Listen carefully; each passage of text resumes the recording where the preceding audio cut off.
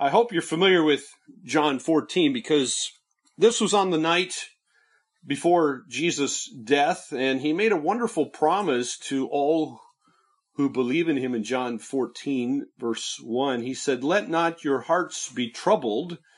Believe in God, believe also in me. In my Father's house are many rooms. If it were not so, would I have told you that I go to prepare a place for you?" Now, notice there, Jesus talked about the Father's house. And so in that phrase there, Jesus is referring to the New Jerusalem. There you go. There's your passage on the screen for you. He's referring to the New Jerusalem, which we're going to look at here in Revelation 21 and 22. And this is the place where God is going to live with his people forever. It's the present heaven where God dwells with angels. And if you're a Christian and if you were to die today, it's the place that you would go to.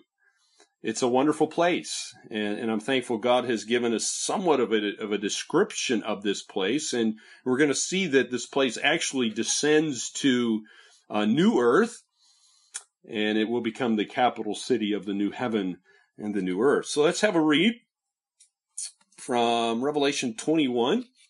We'll just read part of this to start with. I'm starting at verse 9, and we'll see what it says here about the New Jerusalem's general appearance to start with. It says in verse 9, "Then came one of the seven angels who had the seven bowls full of the seven last plagues, and spoke to me, saying, 'Come, I will show you the bride, the wife of the Lamb.' And he carried me away in the Spirit to a great high mountain, and showed me the holy city Jerusalem coming down out of heaven from God, having the glory of God, its radiance like a most rare jewel, like a jasper, clear as crystal. It had a great high wall with 12 gates, and all the gates 12 angels, and on the gates the name of the 12 tribes of the sons of Israel were inscribed. On the east 3 gates, on the north 3 gates, on the south 3 gates, and on the west 3 gates. And the wall of the city had 12 foundations, and on them were the 12 names of the 12 apostles of the Lamb. And the one who spoke with me had a measuring rod of gold to measure the city and its gates and walls. And the city lies 4 square, its length the same as its width. And he measured the city with his rod, 12,000 stadia." Some of your Bibles might say furlongs. By the way, a stadia is, what is it? It's 185 meters. So its length and width and height are equal. He also measured its wall, 144 cubits, and a cubit's about 45 centimeters. That is by human measurements, which is also an angel's measurement. The wall was built of jasper, while the city was pure gold, like clear glass. The foundations of the wall of the city were adorned with every kind of jewel. The first was jasper, the second sapphire, the third agate, the fourth emerald, the fifth onyx, the sixth carnelian, the seventh chrysolite, the eighth beryl, the ninth topaz, the 10th chrysoprase, the 11th jacinth, the 12th amethyst. And the 12 gates were 12 pearls, each of the gates made of a single pearl, and the street of the city was pure gold like transparent glass. I'll stop there for now. So the text here, starting at verse 9, starts to tell us about the capital city of heaven called the New Jerusalem, and it gives us some general appearance here. There's some, on your screen, you'll see someone's drawing of the New Jerusalem coming down out of heaven. And so John he's having this vision here. Notice the text tells us that an angel appeared and calls his attention to this city. God wanted John to see it and to be able to write about it. And the first thing he says about it is it's described as a bride. That's an interesting description.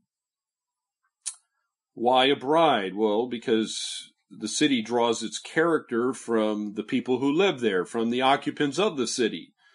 And so those occupants, of course, consist of the bride, which, if you know what Ephesians 5 says, that was a title originally given to the church, but now at this stage in progressive history, it's encompassing all the redeemed from all the ages. And so the city is there also described or defined as the wife of the Lamb. And if you remember what chapter 19 mentions, that the marriage has already taken place, so the bride is now the wife of the Lamb. And so John's had this incredible vision that began when an angel carried him away in the spirit. And when he received the visions that comprise the book of Revelation here, the apostle, may I remind you, was a prisoner of the Romans, and he was exiled to an island called Patmos, according to chapter 1. But he was transported then from there in this amazing spiritual journey, and he was able to see what unaided human eyes could never see. And these were not just dreams, by the way; they're actually spiritual realities. What he's seeing here, these are real things, real places. And so notice the text tells us the first stop was a great and high mountain, and so the angel's giving John this great vantage point, showing John the holy city. And notice where the city actually came from. Well, we see that the city came down out of heaven from God. That's significant because it tells you the divine origin of the city. It's like Hebrews chapter 11 says, that it's a city whose architect and builder is God. Or as Jesus mentions in John 14, that he would go and prepare a place for his people. And so this is what he's talking about. And by the way, it should be noted that what's described there is not the creation of heaven. It is merely the descent of what has already existed and now is coming down to the new heaven and the new earth, situated right there in the center of the new heaven and the new earth. The Bible also says here, number 3, the city is the throne of the eternal Almighty One. Your text says it has the glory of God in it. The glory of God is an amazing phrase. It's really hard to define, but that glory here is going to reach its fullest expression here. It's going to be unlimited. It will not be confined. And so the best way I can think of the glory of God to help you with that amazing phrase is it's the sum total of his attributes. It's the sum total of God's attributes. And often when you see God's glory shown, you see it in blazing light. And that's certainly what's happening here in this text. And so number 4, we see that the city is brilliant, like a very costly stone. Now, brilliance refers to something from which light radiates. So John didn't have light bulbs back in his day, but the heavenly city here is appearing like a very, very big, giant light bulb. And so the city appeared to the apostle like one gigantic precious stone with some source of light inside it. And by the way, jasper does not refer to the modern stone that we have with the same name, which is actually opaque, by the way. Notice this stone in your text here is something that's translucent, which means it's transparent of sorts. And so the word jasper is probably best understood as referring to something like a diamond, because a diamond is more able to shed light. Something very costly. It's something that's crystal, more like crystal. It's more unblemished. And so to kind of just sum up this first part here of the New Jerusalem's appearance, you have the heaven's capital city is pictured as some like huge, flawless diamond refracting the brilliant, blazing glory of God to the new heaven and the new earth. We will be able to see God's character unhindered, unblemished, unstopped, and be able to actually love it and be able to actually survive in God's glorious presence. Well, the text moves on in verse 12 to start giving us the New Jerusalem's exterior design. And I wish I was able to do this justice, and John probably feels the same way, because human language is inadequate to fully describe the magnificence here of the believer's eternal home. But look at the first thing mentioned. The city has a great wall. And this makes the Great Wall of China not so great. But verse 12 tells us some important things. It indicates that, first of all, that the city is not something that's nebulous, just floating around. It actually has specific dimensions. God has limits on this city wall. God also tells us here it's something that can be entered into. You can actually leave it through its 12 gates.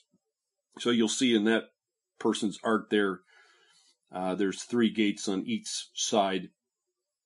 And the text tells us at those gates there's 12 angels stationed to attend to God's glory and to serve his people. And so the other interesting thing, you'll look at the bottom of that art there, there's different foundation stones. And so the gates had the names of the 12 tribes of Israel written on them. And these names are going to celebrate for all eternity God's covenant relationship with Israel. But notice the names were arranged symmetrically, because it says there's 3 on each side, according to verse 12. But the second thing God mentions here is that the Great Wall has these 12 foundation stones in verse 14. So again, there's someone's artwork. But these 12 foundation stones have the names of the 12 apostles written on them. And so for all eternity, those stones will commemorate God's covenant relationship with the church. Of course, Ephesians 2 says that the apostles are the foundation of the church. And of course, Christ is the cornerstone. But notice at the top of each gate was the name of the tribes of Israel. Now that picture artwork there, you'll see Judah mentioned.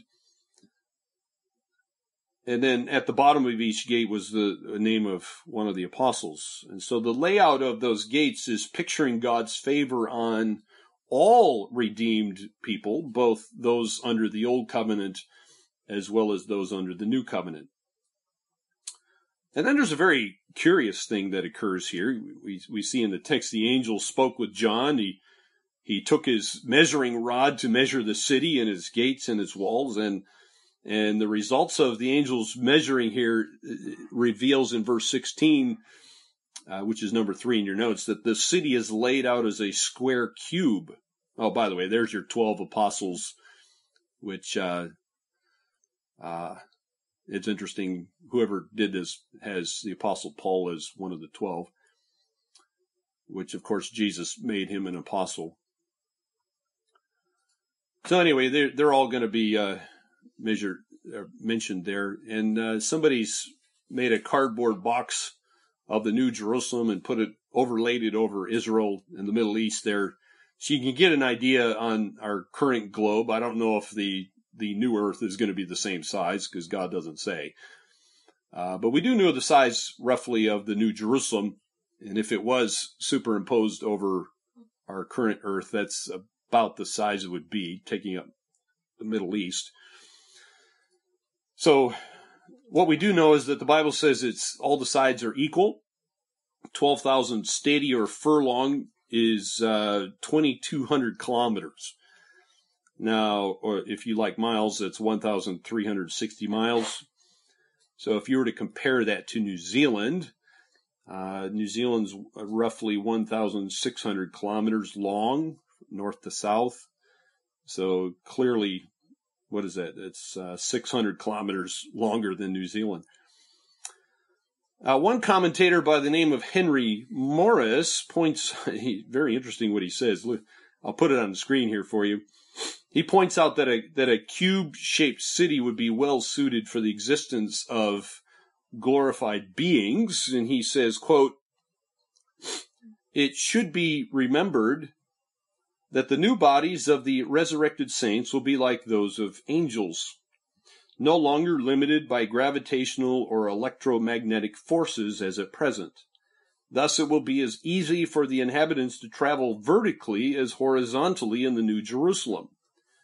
Consequently, the streets of the city may well include vertical passageways as well as horizontal avenues, and the blocks could be real cubical blocks instead of square areas between streets, as in a present-day earthly city." So, if you think of that, your room, every believer gets a room in the New Jerusalem, Jesus says. So your room's going to be pretty big. Now, that's certainly based on certain assumptions, but Morris actually tried to calculate that each person's cube would be approximately 75 acres on each side. Yeah. So how big is the city? Well, the city, if it's huge, by the way, no problems here. It's actually bigger than Australia.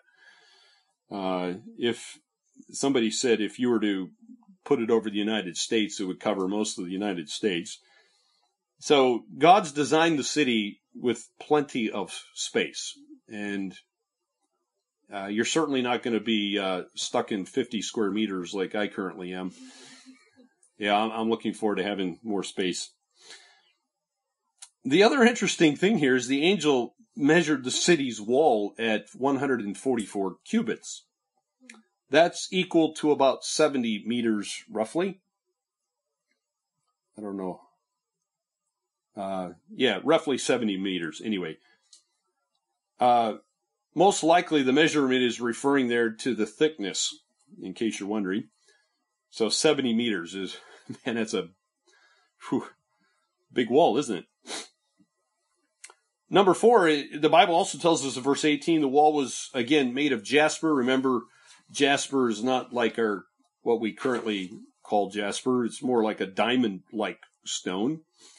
And not only was the wall translucent, but notice the city itself was pure gold like clear glass. So it's pure gold, not with impurities in it like most of our gold is.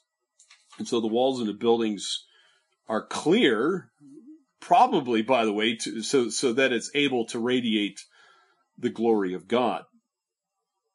And then John turns his attention to the foundation stones of the city wall in verses 19 and 20.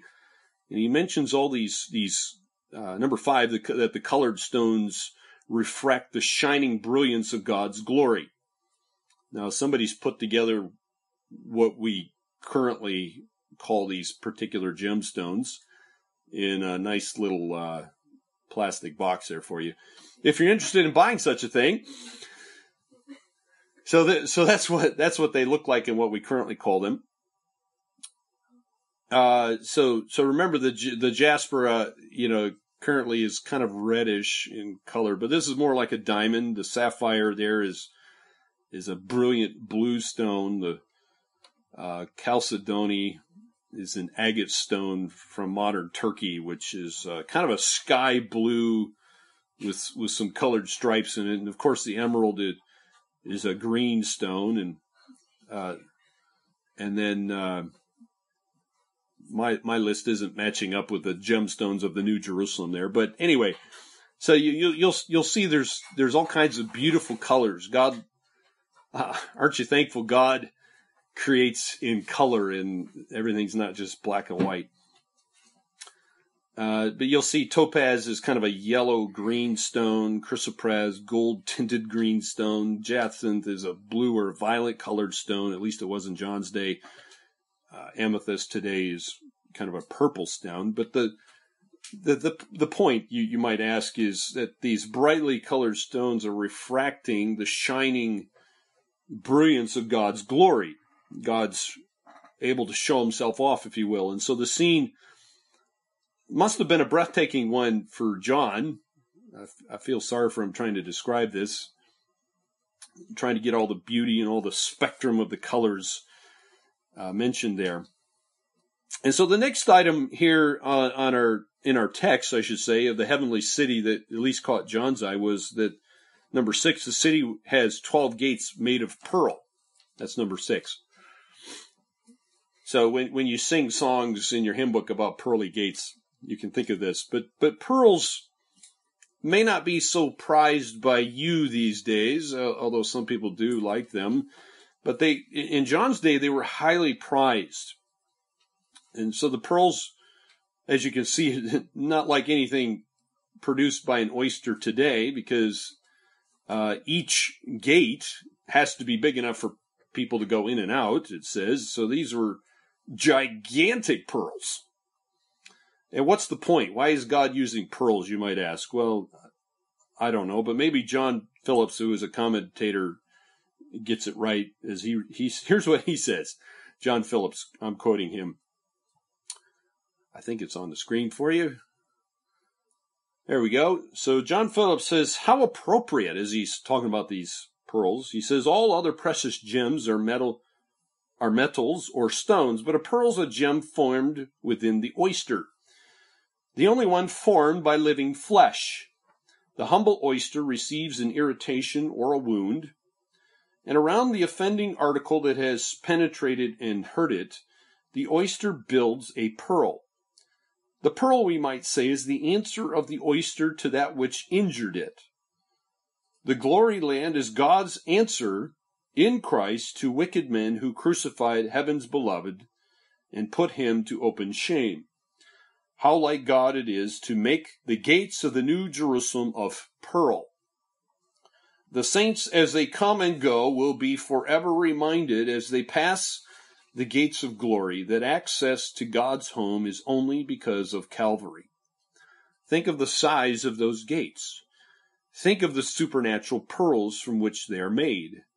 What gigantic suffering is symbolized by those gates of pearl? Throughout the endless ages, we shall be reminded by those pearly gates of the immensity of the sufferings of Christ. Those pearls hung eternally at the access routes to glory will remind us forever of one who hung upon a tree and whose answer to those who injured him was to invite them to share his home. End quote. Something to think about. Looking forward to that. Hope you are. So the text carries on here. If you look in your Bibles at chapter 21, verse 1, we'll keep reading. Chapter 21, verse 1, talks about the 12 gates being the 12 pearls, each of the gates made of a single pearl, and the street of the city was pure gold like transparent glass. And I saw no temple in the city, for its temple is the Lord God, the Almighty, and the Lamb. And the city has no need of sun or moon to shine on it, for the glory of God gives it light, and its lamp is the Lamb. By its light will the nations walk, and the kings of the earth will bring their glory into it, and its gates will never be shut by day, and there will be no night there. They will bring into it the glory and the honor of the nations, but nothing unclean will ever enter it, nor anyone who does what is detestable or false, but only those who are written in the Lamb's book of life. And then chapter 22 carries on, talking about the New Jerusalem here, and it says, verse 1, then the angel showed me the river of the water of life, bright as crystal, flowing from the throne of God and of the Lamb through the middle of the street of the city. Also on either side of the river the tree of life, with its 12 kinds of fruit, yielding its fruit each month. The leaves of the tree were for the healing of the nations. No longer will there be anything accursed, but the throne of God and of the Lamb will be in it, and his servants will worship him. They will see his face, and his name will be on their foreheads, and night will be no more.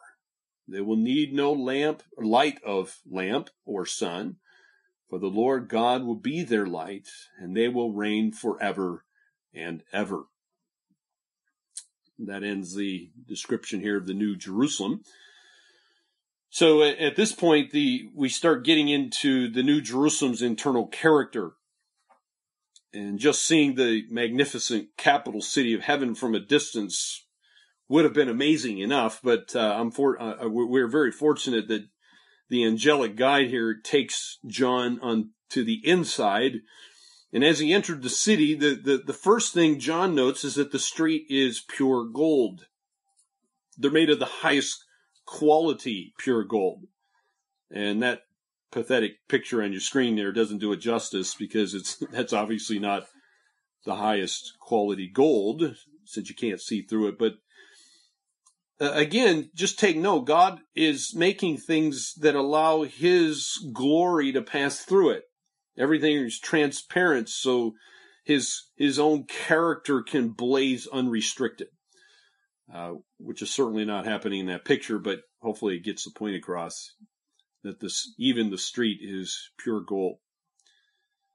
And so once into the city, the first thing John notes in verse 22 is there is no temple. There is no temple. Now that's really significant to a Jew. In fact, life centered around the temple and everything that happened there. And so, but God says there's no need for a temple here in the New Jerusalem. Why? Because it says that the Lord God Almighty and the Lamb are its temple. So the temple and the tabernacle were all pointing to the ultimate fulfillment. Going to be no need for anyone to go anywhere to worship God. What's going to happen is life's going to become worship, and worship will be life, and believers will be constantly in God's presence. It's not there's no division with some huge veil keeping people from God's presence any longer. So, number 3, we also see here that the city has no need of the sun. Drastically different from our present earth, is it not? And so, as you can see, the new earth and new heaven is going to be radically different from what we have now, because we're totally dependent on the sun. Of course, life would cease to exist without our sun. Now, why is this city different? Because the text tells us there that the glory of God has illumined it, and the lamp is the Lamb. So we have everything we need in God and Christ. And then number 4, another interesting detail is that the gates will never be shut and there'll be no night there. This is something we struggle with because our cities don't have big, huge gates. We don't have walls around our cities, at least here in New Zealand. But in John's day, a lot of cities did. In ancient walled cities, gates would be closed just before dark to keep bad people out. Don't want invaders coming in during the night, or criminals or other potentially dangerous people from entering the city. So they would close the gates to protect the people inside. And so this truth here depicts the city's complete security. In other words, it's a place of complete rest and safety and refreshment. There's no chance of anyone being murdered in their sleep or anything else bad happening. And notice and then in verse 26 that in heaven, the glory and the honor of the nations are going to dissolve and into the eternal worship of God.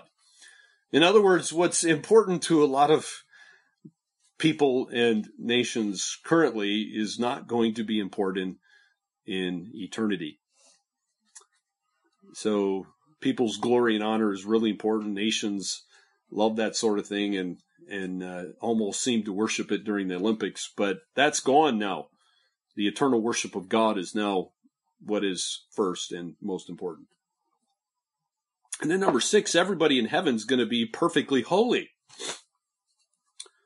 Why is that? Well, notice verse 27 mentions there's nothing unclean anymore. Nobody is there practicing abomination. Nobody's going to be lying, and there's no stealing. None of that sort of things happening in the heavenly city. It says so. Only the ones that are going to be there are people whose names were found written in the book of life. Only Only Christians, only believers in Christ will be there. And obviously God has finished the curse of sin, so even people's very natures have been changed. There is no sin nature within any of these people anymore. And so that's why people are perfectly holy. And then number 7, there is a river of the water of life, it says. So in heaven, we've already seen there's no sea. Apparently it doesn't rain. And so this water seems to be different from what we call H2O these days. But like everything else, the river, as it says here, was clear as crystal. So that's obviously different from what we have. And again, it's able to reflect the very glory of God. But notice where the water's coming from there. It's coming out of God's throne and from the throne of the Lamb. He's the source, if you will. And then coming out of that, just picture coming down the street there, you also have in verse 2, there's a tree of life. And God says the tree provides for those who are immortal. Nobody is able to die in heaven. There will be no death. And the tree of life, by the way, was a very familiar Jewish concept to the Hebrews, which expressed blessing. And this tree is filled with blessing. It has 12 kinds of fruit, emphasizing a wonderful variety is going to fill heaven. And John makes a very intriguing observation there. He says that the leaves of the tree were for the healing of the nations. That's an interesting word. At first glance, it seems confusing because we've already seen that there's no illness, there's no death, there's no injury in heaven. So why do we have this tree? Well, that word healing is your Greek word therapia. From that word therapia, you might get the English word therapeutic or life-giving, or it's something that's health-giving. And so the leaves of the tree could be likened to supernatural vitamins, if you will, that are able to support general health. But the text does not say whether saints will actually eat the leaves of the tree, though that might be possible. Certainly in the Bible, we've already seen elsewhere in the Bible that angels can eat food. Even Jesus Christ himself, after his resurrection, was able to eat food. So it is conceivable that in heaven, those of us with the spiritual gift of eating will be able to use that spiritual gift and enjoy eating, even though we have glorified bodies. And then the text ends here by looking at the New Jerusalem's inhabitants. So John's tour, remember, has come into the New Jerusalem, and he's noticed some wonderful things. But notice that life is different for the people who live in the New Jerusalem. Notice, first of all, there will no longer be any curse. Verse 3 tells us. So the removal of the curse has lots of wonderful things coming with that. So that means there's going to be no more sorrow, no more pain, no more death, no more sin. John also mentions the throne of God will be there in verse 3. In other words, God will reign throughout all of eternity. And since God is the sovereign ruler of his universe, that leads then to the end of verse 3, which tells us that God's servants will serve with him. God's people will spend all eternity carrying out an infinite variety of tasks that are coming from a limitless God. So please don't get the impression that some people have of, fat little babies with wings sitting on clouds playing harps and, what a boring life that would be. Bad impression of heaven, okay? That's the limitless mind of God will have wonderful things for you to do. Number 4, the saints in heaven will see God's face. How is that even possible? First of all, think about it. Well, people's very natures have to be radically transformed You'll be given a perfectly holy and righteous body. You'll be able to endure the blazing character that's just shining from God's very presence, which of course is impossible for you and I to experience now. But God's going to make that possible, and I look forward to that. And then number 5, we see here in verse 4 that the saints will be God's personal possession. His name will be on their foreheads. Everybody's going to be able to see it. It's going to be right there, front and center, and that identification will leave no doubt as to who you belong to, and that will be forever. Number 6, there'll be no night there. No night there. Why is that significant? Well, God is going to deal with the darkness. Remember, there is no sun. There's no sun. Things are going to be really different. So no night. God's dealing with the darkness.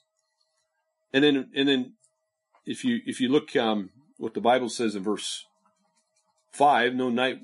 Night will be no more. They will need no light of lamp or sun, for the Lord God will be their light. And then number 7, we see here that the saints' heavenly experience will never end. It will never end. So it's not, the text, notice the text, how it says it is forever and ever. And that is truly awesome, because this is the only story that I can think of where everyone does truly live happily ever after, like all the great stories say, right? No end. There is no end to the story. Actually, you could say it's just the beginning.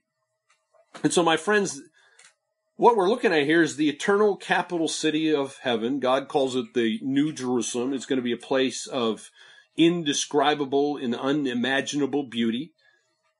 From the center of it, you have the brilliant glory of God shining forth through everything, including gold and precious stones that will illuminate the new heaven and the new earth. But of course, the most glorious reality of all, as we've seen here in chapter 22, is that sinful rebels are made perfect, made righteous, so that you and I can then enjoy intimate fellowship with God, and we will get to reign with Him forever and ever in something all I can call is sheer joy. One of my favorite authors, one of the great authors of all time, has to be C.S. Lewis. And if you have never read the Chronicles of Narnia, it is a must for every Christian. And when he comes to the end of the Chronicles of Narnia, the very last book, the last page of the Chronicles of Narnia, Lewis had a wonderful quote from the Christ-like figure of Aslan the lion. And I can't say it any better, so let me just read C.S. Lewis. Lewis says this: "You do not yet look so happy as I mean you to be." Aslan, the Christ-like figure, is talking to these children. And he says, "You do not yet look so happy as I mean you to be. There was a real railway accident. Your father and mother and all of you are, as you used to call it in the Shadowlands, dead. The term is over. The holidays have begun. The dream is ended. This is the morning."